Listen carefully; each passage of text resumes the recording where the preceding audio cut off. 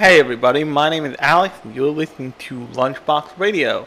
Thanks everybody who's been listening to the Sunday editions, especially lately, as well as the normal Saturday edition. Especially the episode that was last week, which was, if you give me a second, because I don't remember, because it's been a long fucking week.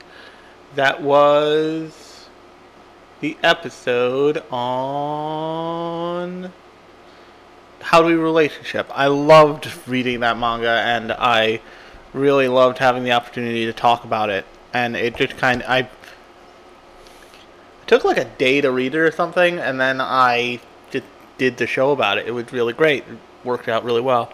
And also thanks to everybody who listened and is still listening to probably the Sunday edition about assets.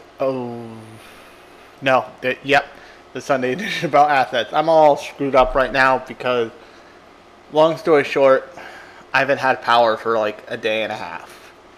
This podcast almost occurred on my cell phone, which is always a great thing to do when you don't want to do it, and when you have to worry about your battery life, because the app I use to record this podcast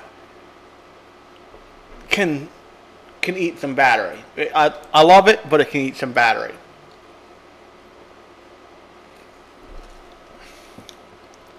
That said, this week we're going to be talking about a little show from, I think it was like, I think it was the 2018 season, and it was called Sarazanmai.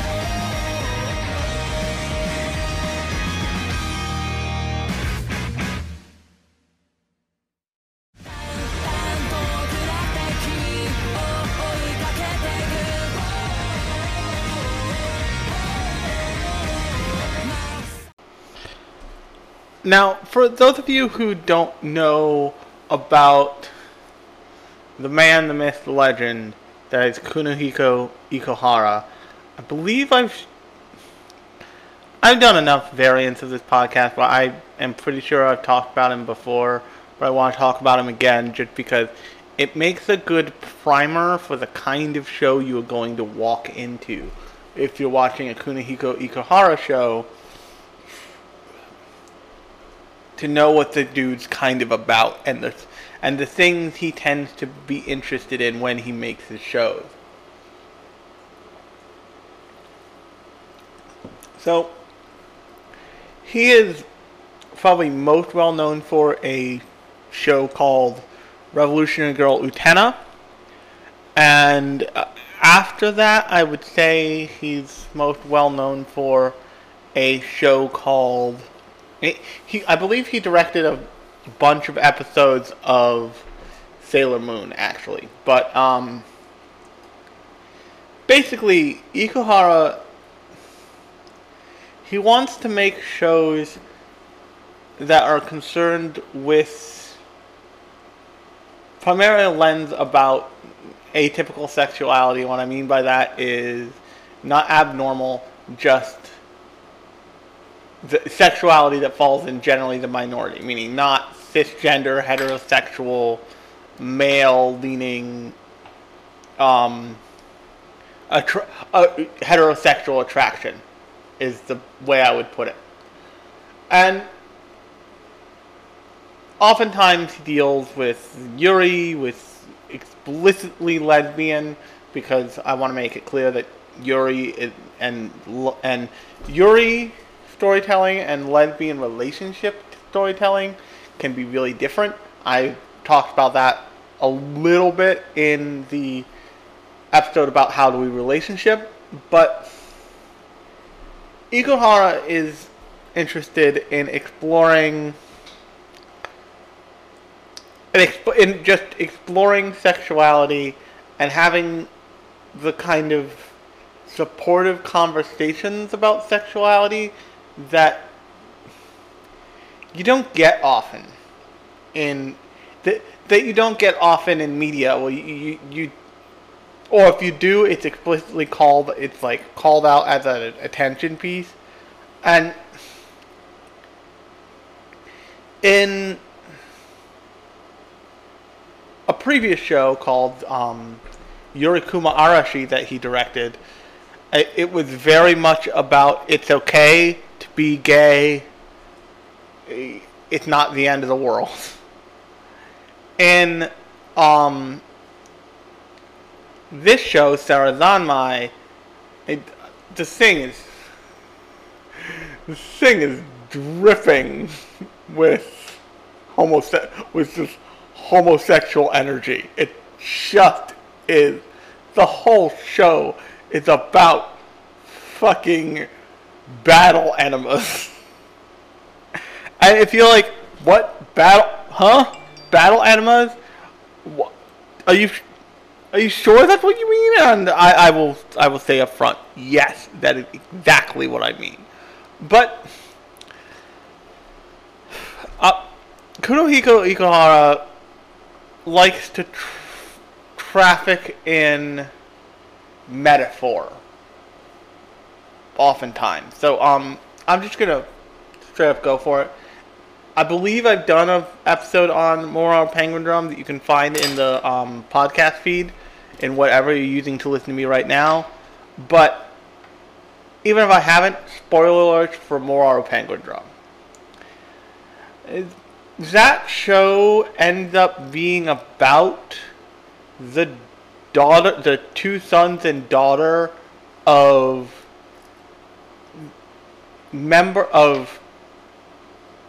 high-ranking members of a actual cult in Japan called Aum Shinrikyo.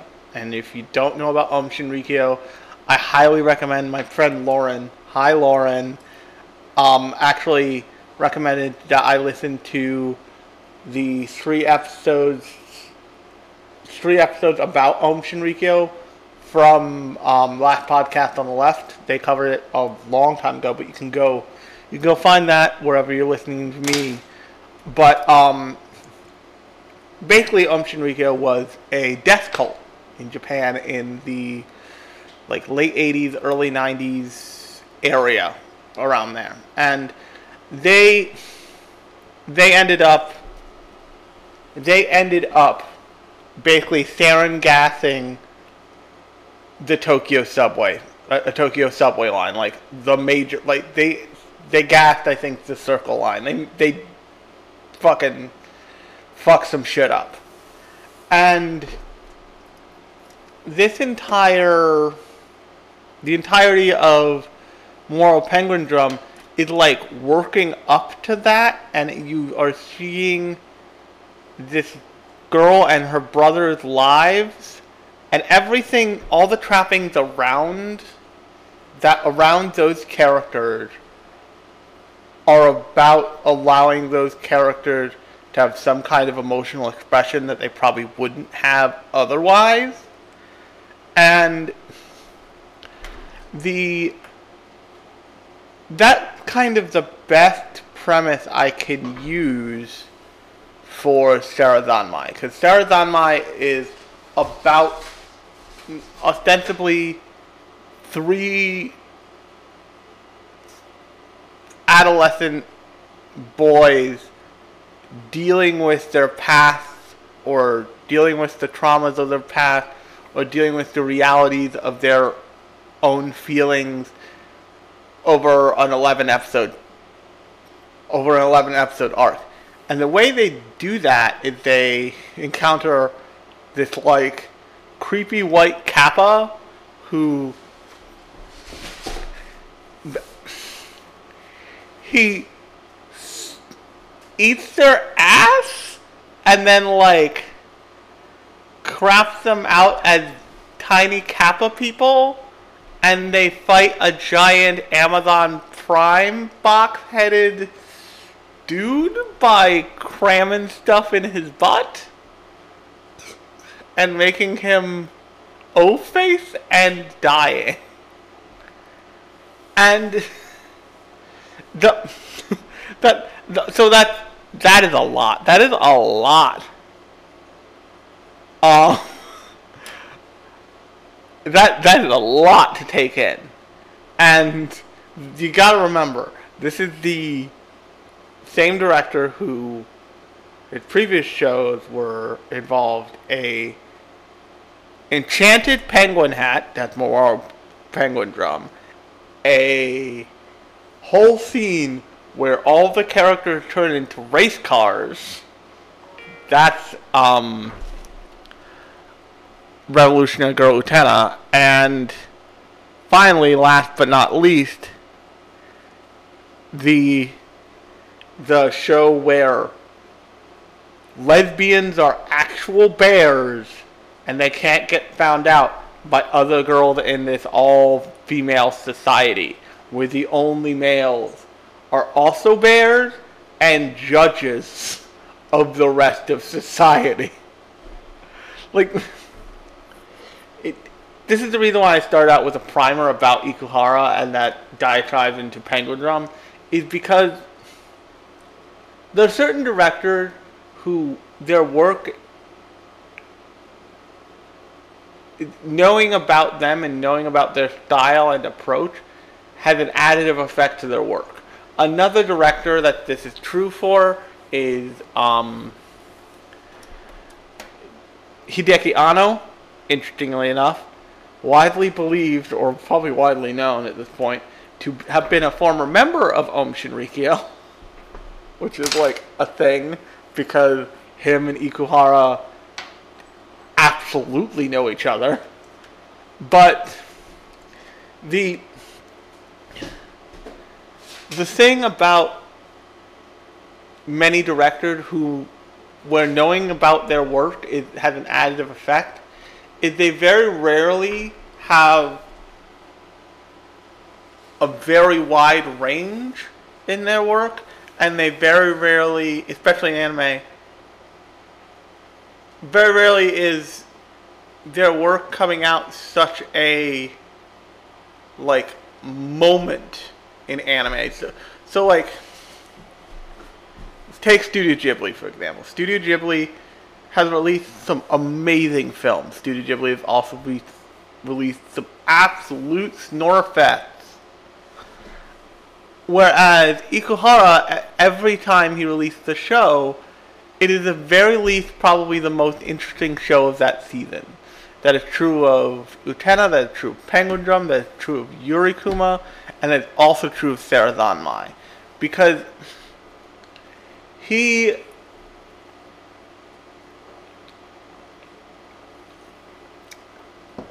by choosing to deal pretty directly, but by choosing to make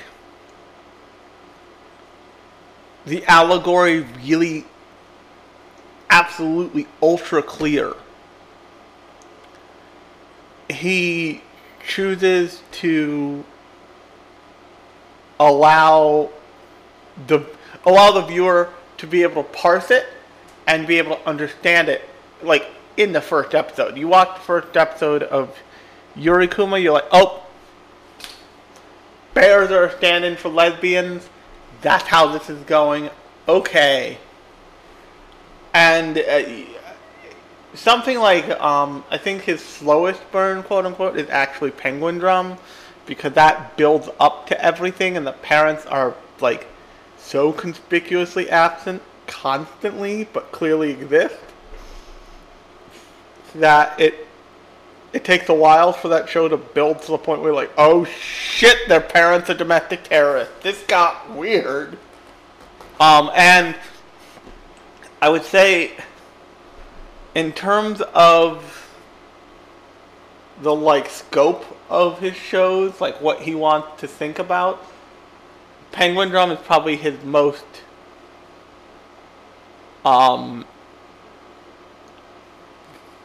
wide-ranging thing. I mean, the child broil is in there, the Om Shinrikyo angle, there's like an angle about like obsession and romance, there's all kinds of stuff in that show. It also probably has the most stable plot structure of a lot of his shows, actually.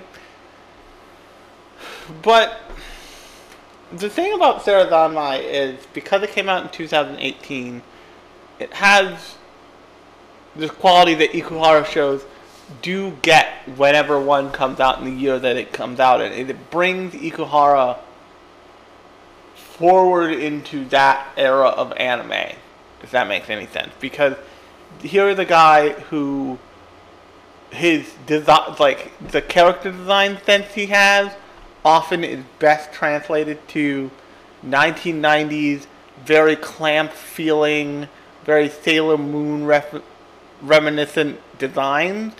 And Sarazanmai is probably the show where I would say it has the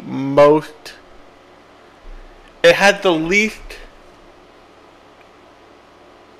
Bishoujo and Bishoujo, like slightly bigger hands, giant eyes feeling of the whole show. And the reason for that is because it feels like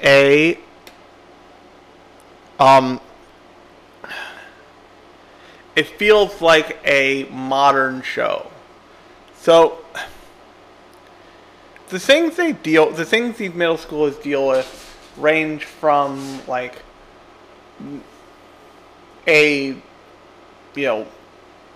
criminal element in their past to their own sexuality and everything in between.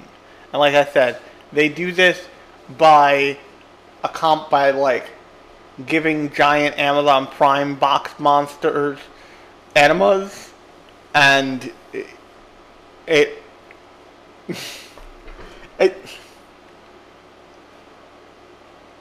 so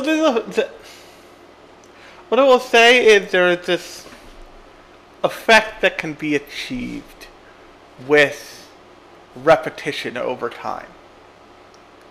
And Sarazanmai works with that repetition really well, in that whenever one of these characters ends up having a crisis, whenever one of the three young middle school boys ends up having a crisis, and the boys are Kurosaki, Yusaka, Toi Kuji, and Enta Jinai, which I should be better at pronouncing. But whenever any of these three boys have a crisis, they have to do battle against this giant, like, Amazon enema monster thing. And they turn into these little kappas because they are swallowed by their weird kappa daddy. And you also have the best character in the shows, the Otter Cops, who are amazingly homoerotic, and they represent this kind of establishment of, like, they represent the same thing that Medical Mechanica represents almost in FLCL, and this show has a very FLCL vibe, actually, in that it is about kind of breaking down these young middle school age kids and demanding that they rebuild themselves over the process of each episode you watch. But I forgot to mention something to you, and I want to mention it to you at this point.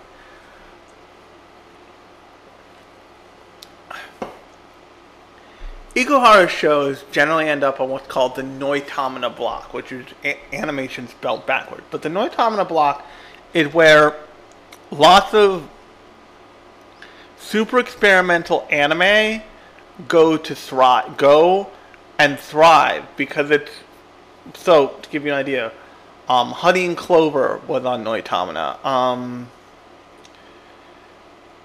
Basically, as a good rule of thumb, anything that you see on Amazon Prime as an exclusive is a Noitamina show. Vinland Saga was. Like I said, Honey and Clover was, but that was way back in the 90s.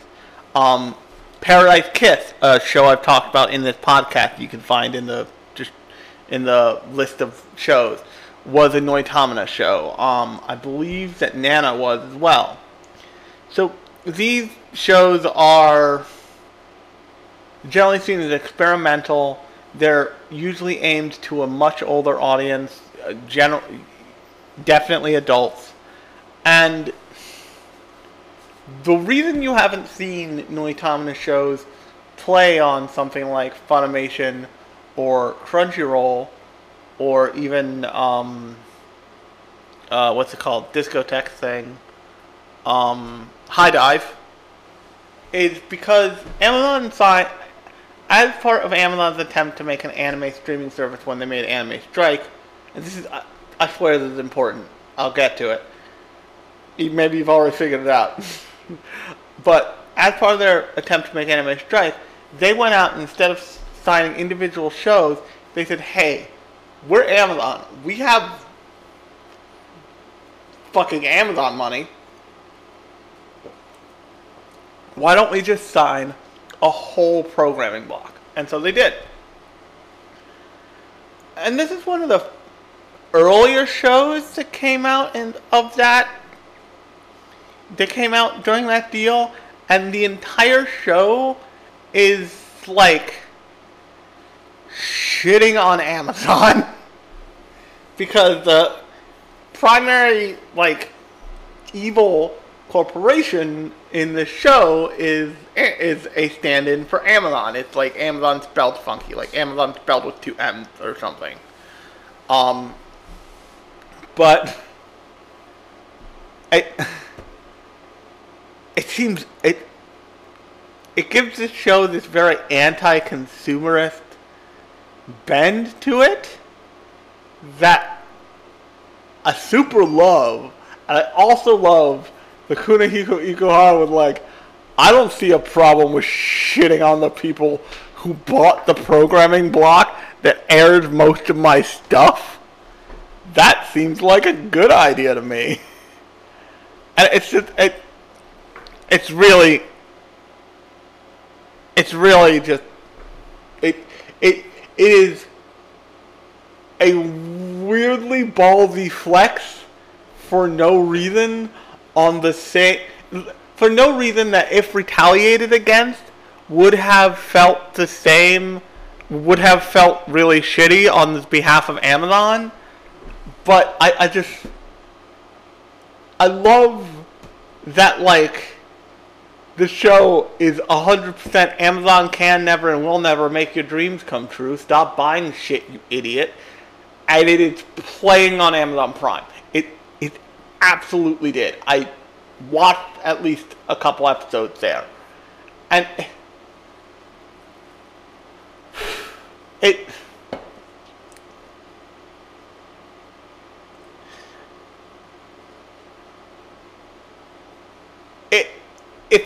has the same feel to it that if you've ever watched Last Week Tonight with John Oliver, you get from John Oliver whenever the passing concept of telecoms comes up, he like stares directly in the camera and tells AT&T to go fuck themselves.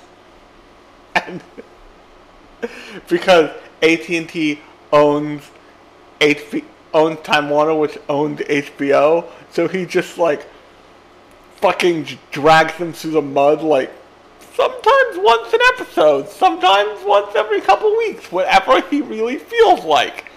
It is John Oliver's equivalent of picking a fight with fucking Arby's, like his old boss Jon Stewart did on The Daily Show, for no reason.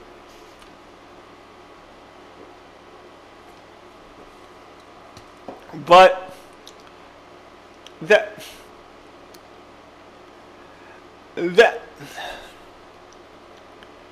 I'm sorry I'm struggling to talk about this show. It's just that it's so, and this is true for all the Ikuhara shows. Once again, why I started with a kind of Ikuhara primer is his shows can get really dense and really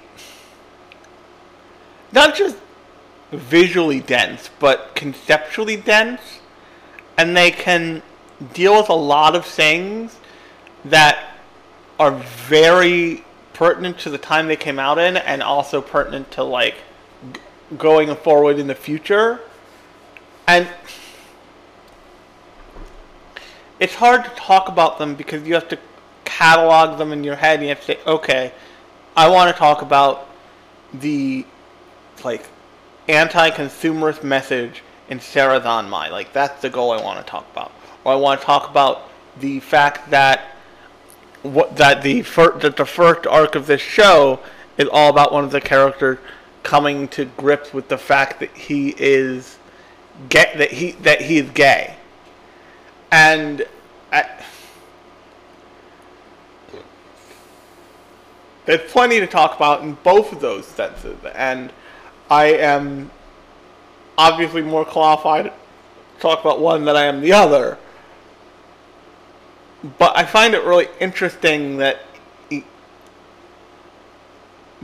Sarah Zanmai, Ikuhara made this thing in, like, I think it was actually, let me double check the year. It was made in, it's actually in spring 2019. And it's this, his shows have the, and I said this before, his shows have this quality of, like, every time they come out, they're the most interesting thing in whatever season they're in. But the other thing is that because he takes such big swings, he doesn't always knock the ball out of the park, and it doesn't always go anywhere. That makes any sense. Like, it's very clear that he wants to have certain conversations about certain things in Memorial Penguin Drum, but some of the ideas just don't go anywhere particularly interesting or important. And especially once you get to, the main character's parents are terrorists, it becomes this very different story for obvious reasons. But he has this auteur-ness to him, but he doesn't have the same, like, floating ego cloud around him necessarily that somebody like Miyazaki does, certainly, or Hideki Anno does. Anno's, like, presence, when Anno directs something, his presence is so, like, his stuff feels like him, if that makes any sense. Ikuhara, because he's proven he can direct stuff like Sailor Moon, and then he goes off and he makes something like Revolutionary Girl Utena, and then all the other stuff I've mentioned of his catalog. He's like this a marketable auteur who is capable of making things that are truly profound and interesting and head-scratching and make you think, like Sarah Zanmai, but then you also know he's fully capable of turning around and, like, if someone said, we'd like you to make a music video, he would be capable of doing it. Whether or not he would agree is of course always the question, but you've no doubt that he'd be capable of doing it. Whereas somebody like a director like Anno has a much narrower viewpoint and capacity for creation sometimes. I'm not saying that he couldn't make things that are much lighter. He made Nadia the Secret of Blue Water, which apparently that's the thing that broke him, so but Anno's singular creation of Evangelion has so overwhelmed his career that he has no way out of it, basically. He's gonna keep making Eva shit. He's just gonna do it. A large part of that is because Studio Gainax are jackasses and licensed that property out to every Tom, Dick, and Harry that wanted to put Rei Ayanami on the side of a perfume bottle. But seeing what I've seen of the Rebuild movie, he is clearly constantly reinterpreting this one storyline and expanding it and contracting it in really interesting ways. And having seen End of Eva, which is which I've talked about on this podcast before, you can find it in the previous episodes, which is a movie that is just built to hate the person watching it. It is a movie that is angry at you for buying a ticket. It's amazing. I've never really seen anything like it. Ikuhara is much more readily, clearly looking at the world and saying, and trying to interpret it and trying to have a conversation about it. He's trying to have a conversation about acceptance of sexuality. He's trying to have a conversation about acceptance of people with disabilities. He's trying to have a serious conversation with the viewers through allegory and through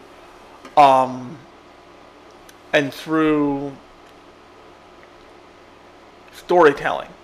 And another thing that he's trying to do is he's trying to, and this is true of lots of anime directors, he's got the kids are alright, but I don't know about the adults, they seem shitty, bend to him, and that's true of a lot of anime directors. A lot of anime directors are straight up like, maybe adults are fucked. Maybe we fucked up too hard. And maybe the kids, we should just, like, hand it over to all the 15-year-olds of the world and they'd fix shit. And I totally appreciate that. Even as a now 30-something, I totally fucking appreciate that concept. And Sarah Zanmai, in its second character,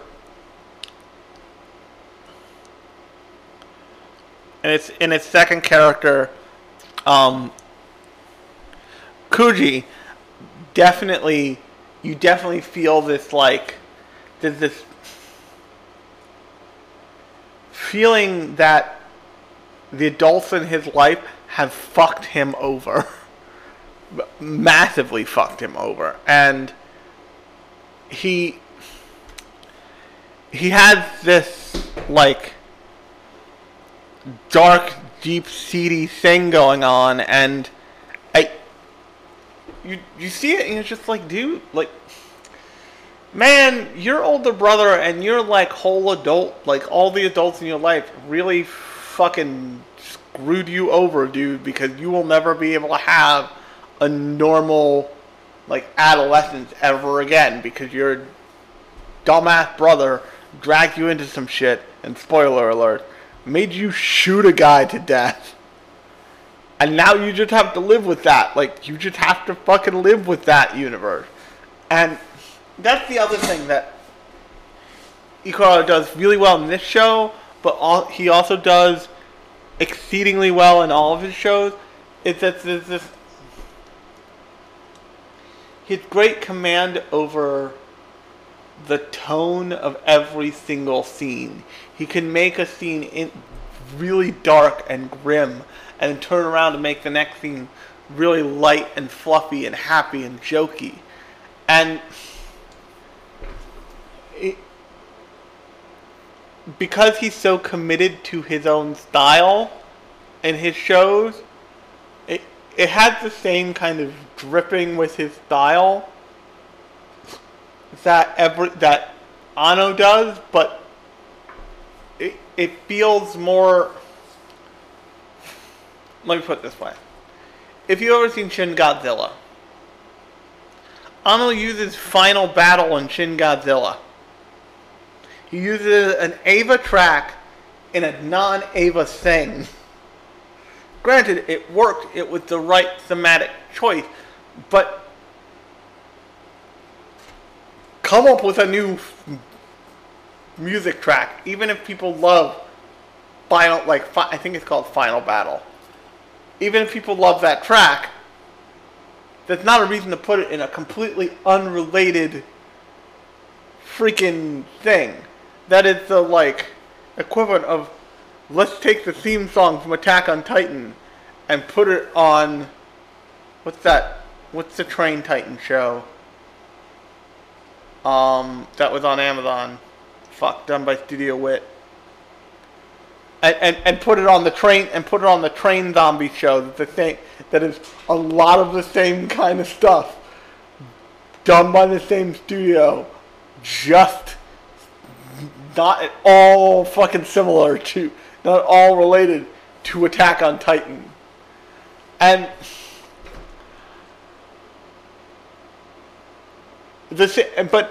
so to make the other comparison,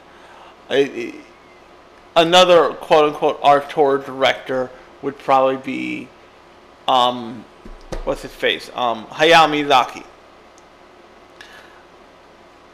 And the thing about Hayao Miyazaki's movies and Studio Ghibli movies in general is that they all have this very similar aesthetic and similar treatment to the way glass windows always look the same in Studio Ghibli movies. Metal constructed objects all have the same kind of feel in Studio Ghibli movies. But that's more a rigid control and expression of that studio's style than it is anything else. Because you look at something like you look at something like From Up on Poppy Hill, and then you go and you look at something like Spirited Away.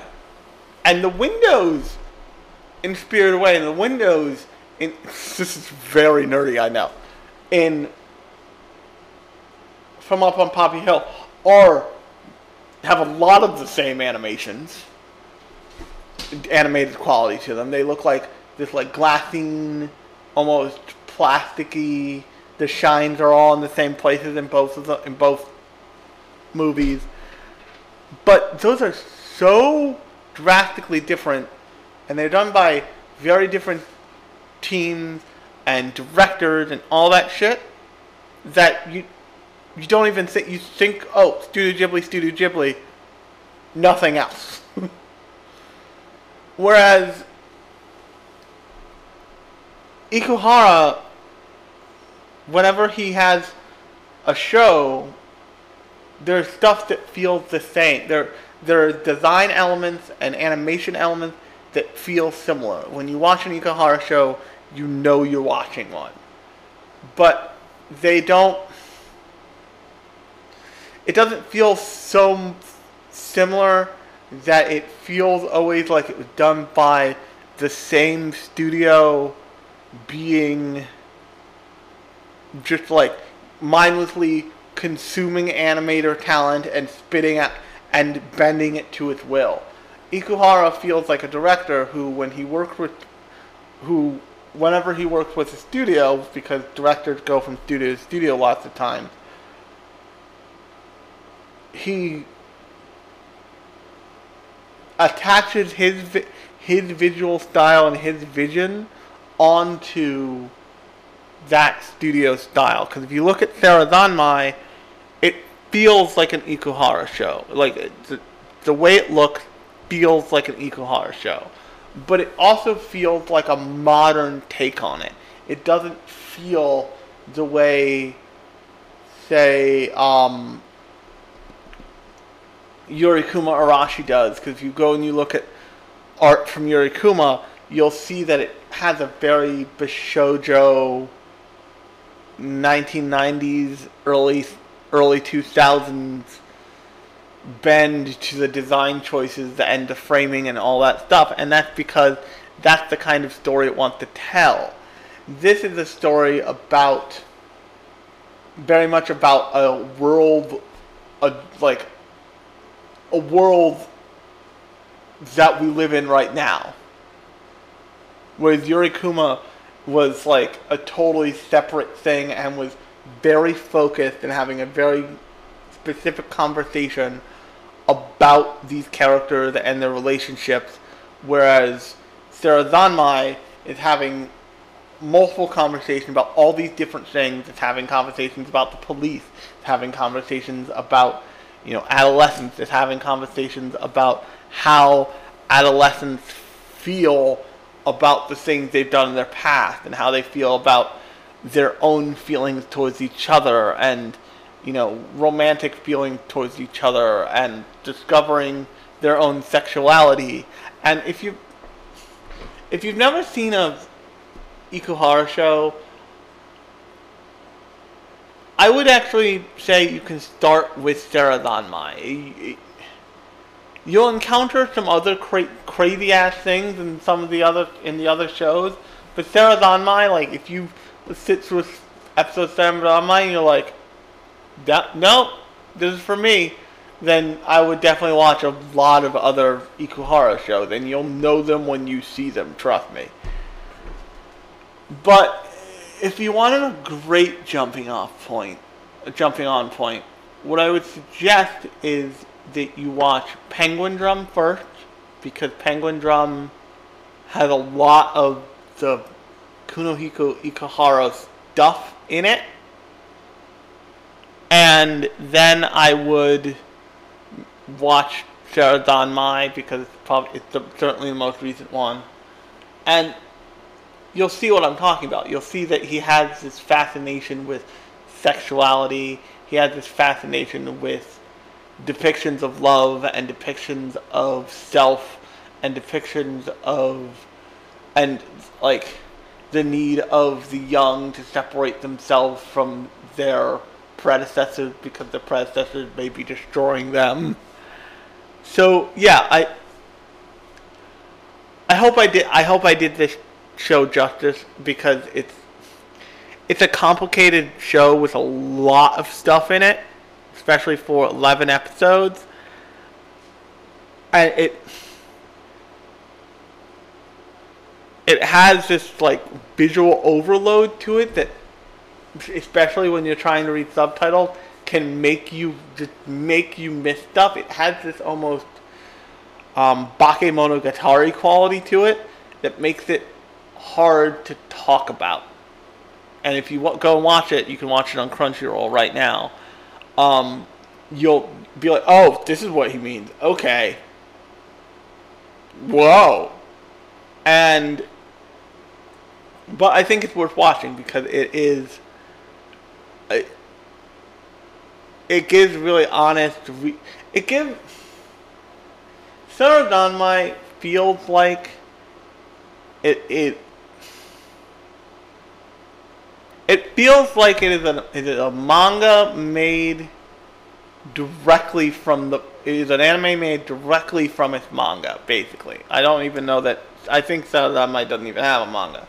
But the reason why I say that is because, and this is true of a lot of Noitamina shows, it's not concerned with toning anything down because of who might be watching it. In fact, that's why it wants to tone things, why it wants to amp things up, because of that fact. Because, and I thought about this a lot with, actually, How Do We Relationship? Telling a story like How Do We Relationship in anime form would be odd because there wouldn't be many people. It would be hard to know how big of an audience that had unless it was on something like Noitamina and really well promoted. Because anime is an inherently more expensive medium than manga is. So if you're going to make if you're going to turn something into an anime, even if you love the story, there's a tendency to want to bend anime stories into at least the niche they can fit into, if not a much broader audience.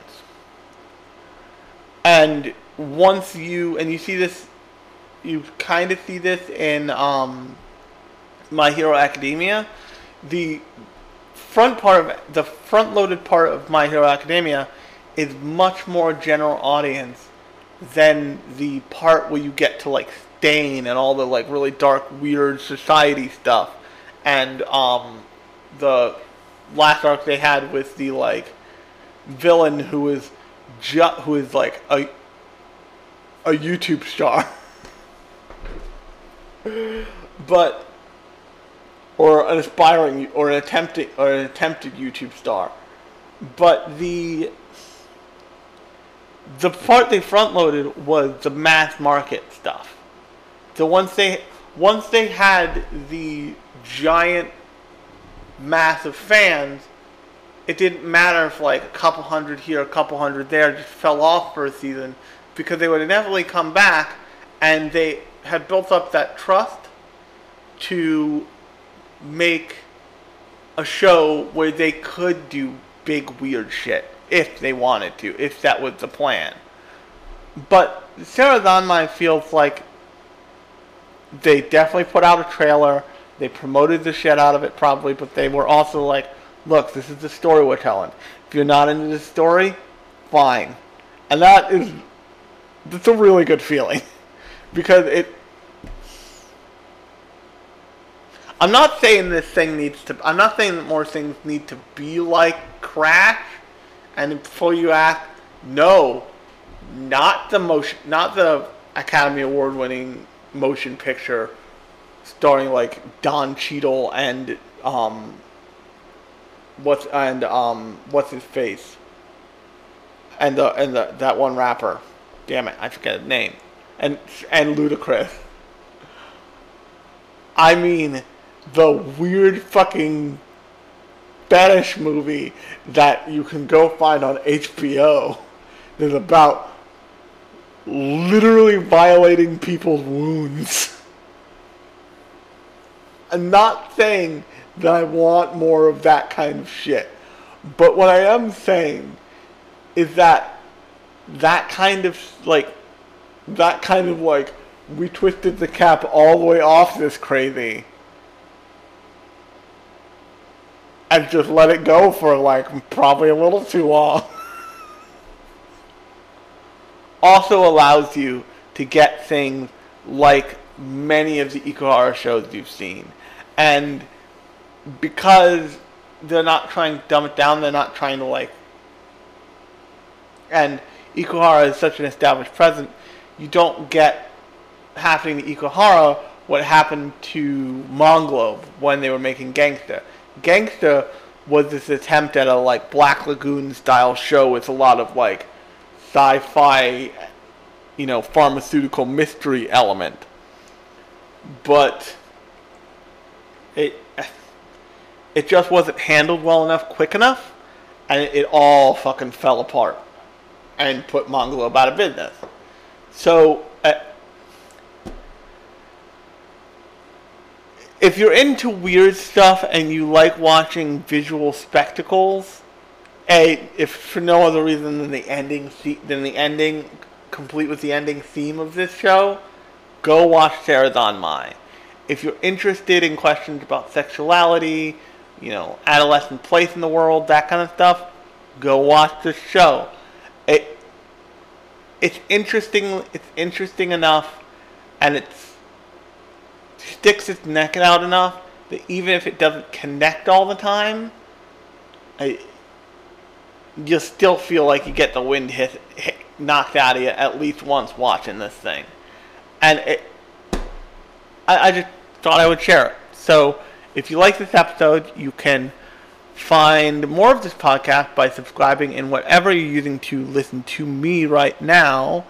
And I have been Alex, and you've been listening to Lunchbox Radio, and episodes come out every Sunday. I do like a much more metatextual, like industry or fandom show that's a lot shorter than this. And every Thursday and every late Thursday, I do a show like this where I talk about one show or movie. So keep a lookout in the feed for both of those. But until Thursday, I will talk to you then.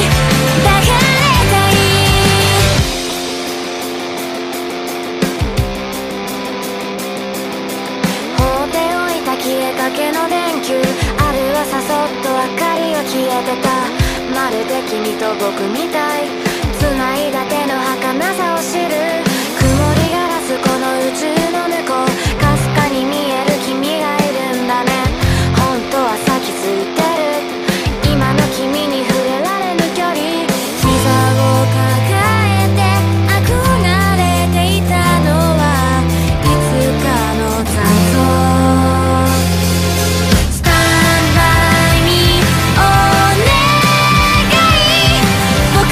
僕は強くなれるの